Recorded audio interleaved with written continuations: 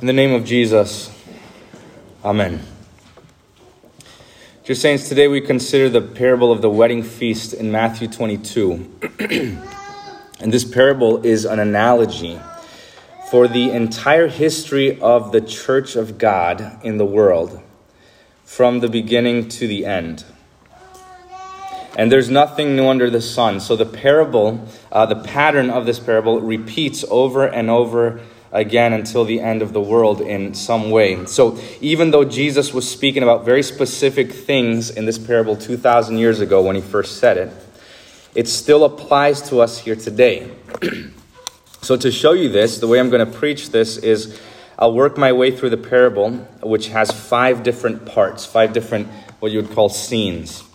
And for each part, I'll tell you what it meant historically first, and then what it means for us today, how it's still applicable today. So the first part of his parable, he says this. Jesus says that a king threw a wedding feast for his son. And he sends servants to go invite people to the feast. And then people made excuses not to come. Even more, some even mistreated the servants who invited them and even murdered them. This is the story of God and Israel. God and the Jews. He sent his prophets to bring them to repentance so that they would have eternal life. But instead, Israel rejected and murdered those prophets. The prophet Isaiah, as you heard in the Old Testament lesson, preached to Israel. He said these beautiful words of salvation. He said, "Come and buy food without money. Come buy wine and milk without price." And he was speaking of eternal life, that it was freely given for no exchange of money, no exchange of works, nothing. It was freely given. And what did Israel do to the man who said these words? They sawed Isaiah in half for speaking these words. Jeremiah went to Israel preaching repentance and the forgiveness of sins, and they stoned him to death. Zechariah did the same, and they killed him in the temple. Jesus sends out his dear apostles. Paul was beheaded. Peter was crucified upside down. Stephen was stoned. James was put to death at the hands of Herod. Bartholomew was boiled alive and then skinned and then beheaded. This is how Israel treated the prophets and the apostles who preached repentance and the forgiveness of sins in the name of Jesus. This is simply how unbelievers respond to God's word. And this is how they treat those who were sent by God to preach it. This is true even today. The world hates truth. They try to cancel and suppress and destroy anyone who speaks the truth. And this happens especially to pastors as well, even in their own churches. When pastors preach the word, many don't like how intolerant it sounds by calling people to repentance. When they call homosexuality and transgenderism and feminism and divorce and cohabitation, when pastors and lectors, abortion, things like these, when they call these things sin, things that are against the word, the clear word of God, there is backlash. And a lot of that backlash comes from their own dear members. Many don't like the liturgy or Lutheran hymns or the practice of closed communion.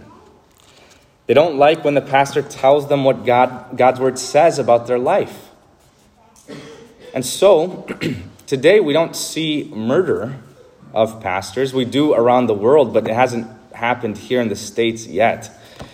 But here we see something different. We see members seek to unjustly remove their pastor from the office in which God has rightly placed him.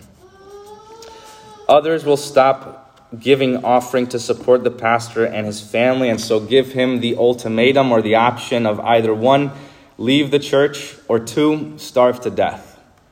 And this has happened countless times. Others leave the church in anger and rob him of his livelihood. Others try to ruin his reputation, slander him, get others to leave the congregation too. And none of this is because I'm not talking about situations where the pastor has scandalized the congregation or done anything wrong. It's simply when the congregation doesn't like the word that's being preached. They don't like the words that are coming out of his mouth. And so this is how unbelievers respond to those who preach God's word. Those who do this, those who do these things, are not Christians. By the way, I'm saying all of this so that you're never surprised why your own friends or family, or even your own children who've left the faith, reject you and what you've said.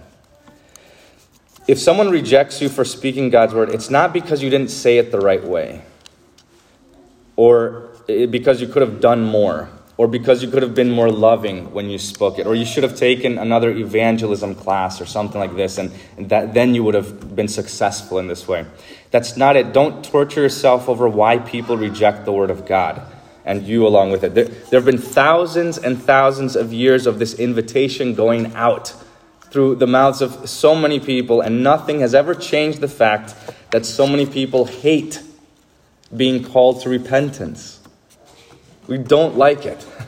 We hate it with all our heart. So don't think that here in the 21st century we're going to crack the code and figure it out. Somehow we're going to make the word of God trendy and palatable to the world and convert the world by our methods or techniques and strategies. It won't work. The world doesn't like the world. The world didn't like the word back then, and they don't like it now. So don't be surprised when you're rejected for speaking the word of God too. Now, in the second part of the parable, Jesus says that because of this rejection of the word and of his preachers, he said this. He said the king was angry and sent his troops and destroyed these murderers and burned their city. Historically speaking, Jesus is talking about one specific event. He's talking about one specific place, Jerusalem, the city that kills the prophets. Here he is prophesying the destruction of Jerusalem in the year 70 AD. Back in August, we observed the 10th Sunday of Trinity when I preached about the destruction of Jerusalem. What I said there was that what Jesus said clearly and plainly in Luke 19 is what he says figuratively here in Matthew 22. And the basic point is this, that God will avenge the blood of his prophets and of his people. Israel mistreated and killed the prophets, and God destroyed everything they had. In the same way, today, God will pour out his vengeance upon those who mistreat and kill God's faithful pastors and his Christians today. We see pastors mistreated and imprisoned, Christians even murdered around the world today. But it's not for us to get vengeance, because vengeance is the Lord's. God will judge.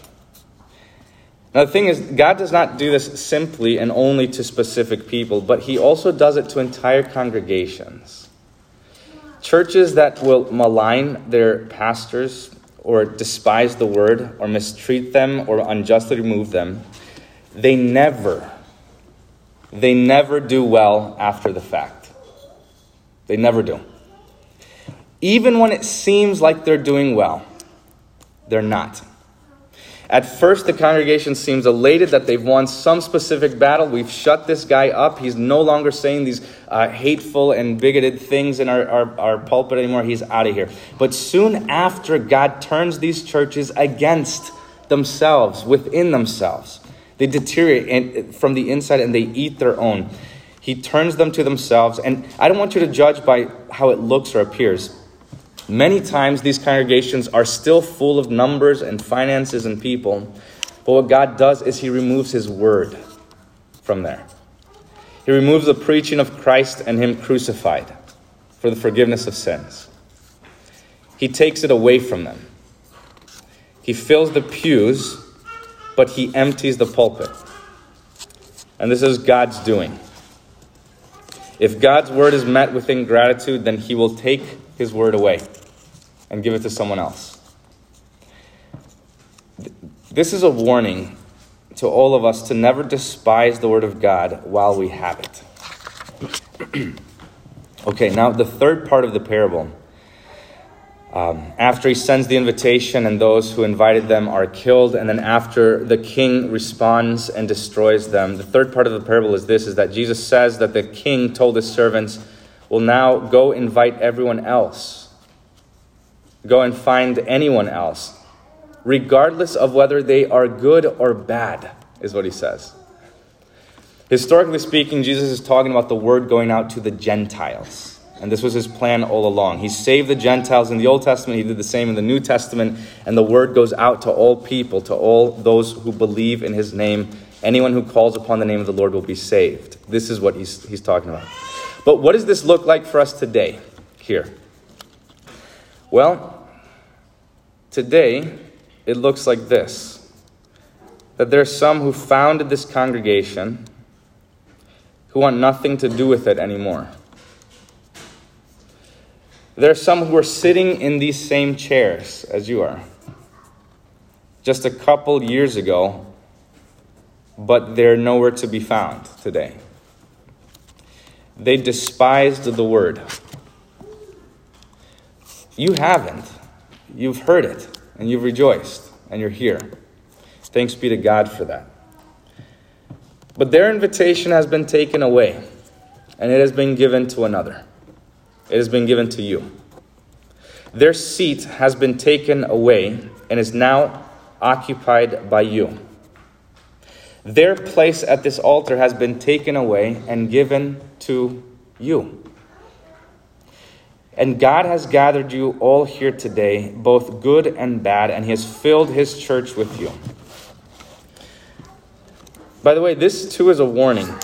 And the warning is that if you too go the way of the others, then the place that you have right now will be taken away from you. And it will be given to another. So don't despise the word while you have it. Now we come to the final part here. And the parable ends with another warning here. Jesus says that when the king comes in, he sees a man without a wedding garment, and the man was speechless. And then that this man was cast into the outer darkness, that is hell. Now, I have to explain this quite a bit. This part of the parable doesn't make sense unless you know this point, that in the New Testament times, wedding garments were oftentimes given to the people by the host to wear. Any of the guests, that was their entrance into the wedding, was that garment. The closest thing we have today to something like this is like the bridesmaids' dresses or the groomsmen's suits or tuxedos, something like this. Sometimes the bride and groom will buy and give this clothing to their friends to wear in the wedding. Now, I want you to imagine how disrespectful it would be for someone to show up to the wedding without wearing the gift or the thing that was given to them. So imagine you're getting married, you bought a beautiful dress for all of your bridesmaids to wear, and now imagine it's time for the wedding. One of them shows up minutes before the wedding starts. She walks into church and she's wearing sweatpants and a t-shirt, something like this. And you ask her, you say, what are you doing? Where's the dress? Why are you wearing that?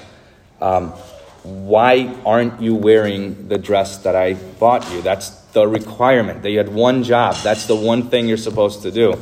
And then she responds and says nothing. She's speechless. Now, I imagine that you would find it just a little bit disrespectful and that you'd tell her to go home and never come back again, right? Especially if there's no defense for this. In fact, I've seen friendships end over less things. I've seen families break apart over less than things like that. Now, so this is what's sort of going on in the parable here today. The king provides the clothing for all of the guests, and one of the guests shows up and he's not wearing it. He's without the clothing, and the king asks him why, and he has no response. He has nothing to say. He's speechless. So he throws him out of the wedding. So what does this mean? Well, that clothing that he's talking about is the king, that the king gives, is the very righteousness of Christ. This is what he's talking about. Isaiah 61 says, God has clothed me with the garments of salvation. He has covered me with the robe of righteousness. As a bridegroom decks himself with ornaments, as a bride adorns herself with jewels. This clothing is Christ and his righteousness, and he has clothed you in your baptism. Galatians 3 says it plainly. For as many of you as were baptized have put on Christ. That is, you're wearing him. This is the wedding garment that Christ is talking of, his righteousness. So to not wear it, this means that one who does not have the wedding garment in this parable is the one who has taken Christ off of himself. To be without the wedding garment means to despise your baptism. It means to walk away from the word of God through impenitence, through unbelief. In fact, everyone who tries to get into the kingdom of God, in the kingdom of heaven, without Jesus, dressed in their own good works and righteousness, will be cast into hell forever. That's what he's saying. All who do this now will be exposed on the last day and be cast out forever. So what does that mean for us here today? This parable teaches us this, that there are two ways to reject salvation. On the one hand, you can reject salvation without ever stepping a foot into the church, that is rejecting it at the invitation. And on the other hand, you can reject salvation while being in the church. In other words, you can be in the church without being in the church. You can physically be in the church while spiritually being outside of the church. Do you see this? You can sit in the pew while your heart and your mind is elsewhere. And this is what he's saying. To be at the banquet, but not dressed in the clothing that is free and full that he gave you. The first part of the parable is a warning to those who make excuses and just simply don't come to church, who hate the word of God. That is one way to despise it. But the second part, this part of the parable, is a warning to those who do come to church. It's simply not enough to show up and go through the motions mindlessly. It's not enough that you physically sit here in church, but you don't pay attention to the words. Your heart can't cling to the word of God if you don't pay attention to it. There's nothing to cling to. Or your heart can't cling to the word of God while it's also clinging to a grudge against your brother and despising him. Your heart isn't clinging to the word of God if you come to church only because you have to, or because to get a paycheck, or if it's your turn to volunteer, or if there's a meeting or a vote or something ridiculous. Jesus says, these people honor me with their lips. That is, their mouths are making all of the movements, saying the right things. These people honor me with their lips, but their hearts are far from me. That means you can go through the motions. You can give offering when it's collected. You can hold the hymnal the right way and follow along and recite the words from memory if you want.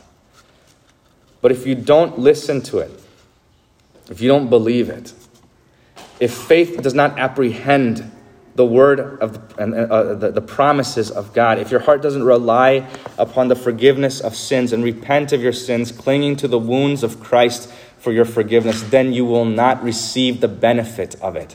That is, you will not receive the forgiveness that it gives.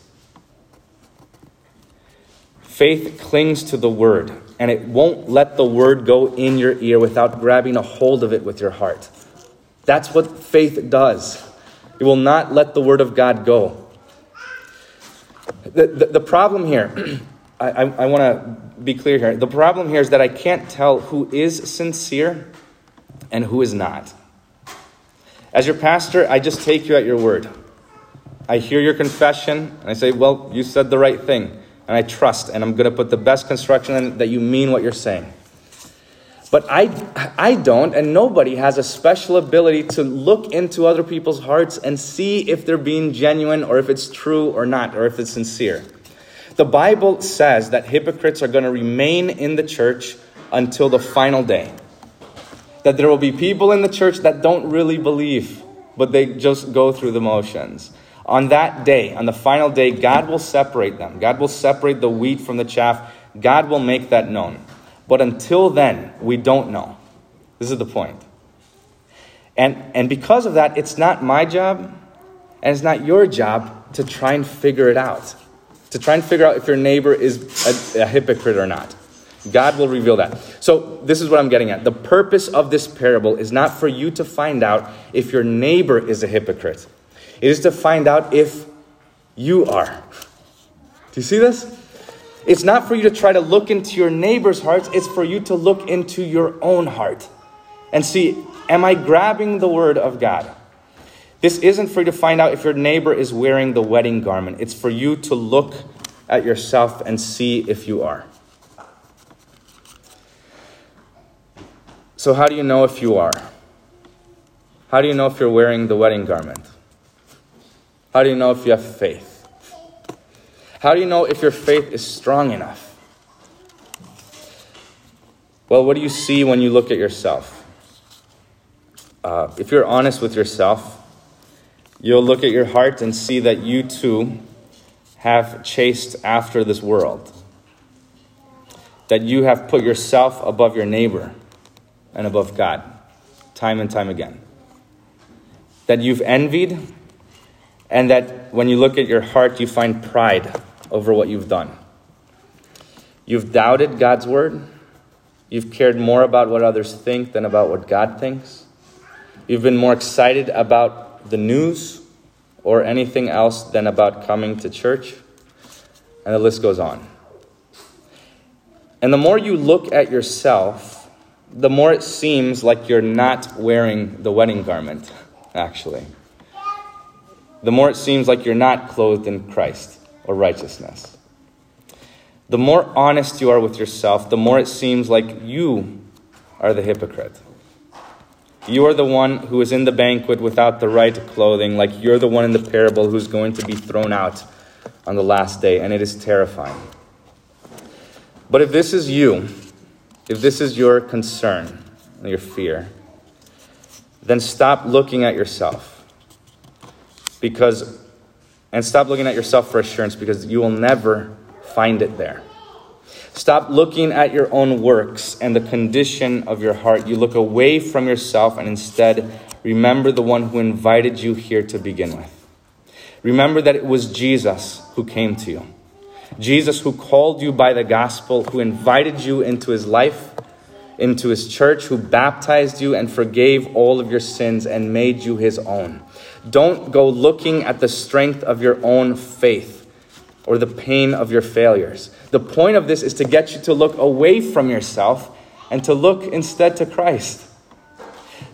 Don't think that you're too sinful and lowly to be invited to his kingdom. In fact, that is precisely why he invited you here to begin with. It is precisely because you are sinful and lowly that he sought you and brought you in today. Jesus came for sinners. And when you see that you're a sinner, then you know he came for you. He came to bear your sins and die for them on his cross. And so when you can't find certainty in the strength of your own heart, in the strength of your own faith, then you find certainty in the strength of Christ, your dear Savior, the eternal Son of God who lived and suffered and died and resurrected from the grave for you. Dear saints, when you wonder if you truly have faith anymore, remember that it's only those who truly have faith who even care to ask that question. So take all of those words to heart. Repent of your sins and cling to the forgiveness that Jesus declares unto you this day, that he robes you with, that he clothes you with. He has taken off your rags of sin and clothed you in the perfect righteousness of Christ. And just as he brought you in to this banquet here today, on the last day he promised that all who believe in him will be with him in that heavenly banquet which has no end. Amen. Hear the words of the hymn that we just sang. Lord, by love and mercy driven, you once left your throne in heaven, on the cross for me to languish and to die in bitter anguish, to forego all joy and gladness and to shed your blood in sadness. By this blood redeemed and living, Lord, I praise you with thanksgiving. Jesus, bread of life, I pray you, let me gladly here obey you. By your love I am invited. be your love with love requited. By this supper let me measure, Lord, how vast and deep love's treasure, through the gift of grace you give me. As your guest in heaven, receive me. The peace of God, which surpasses all understanding, guard your hearts and your minds in Christ Jesus our Lord. Amen.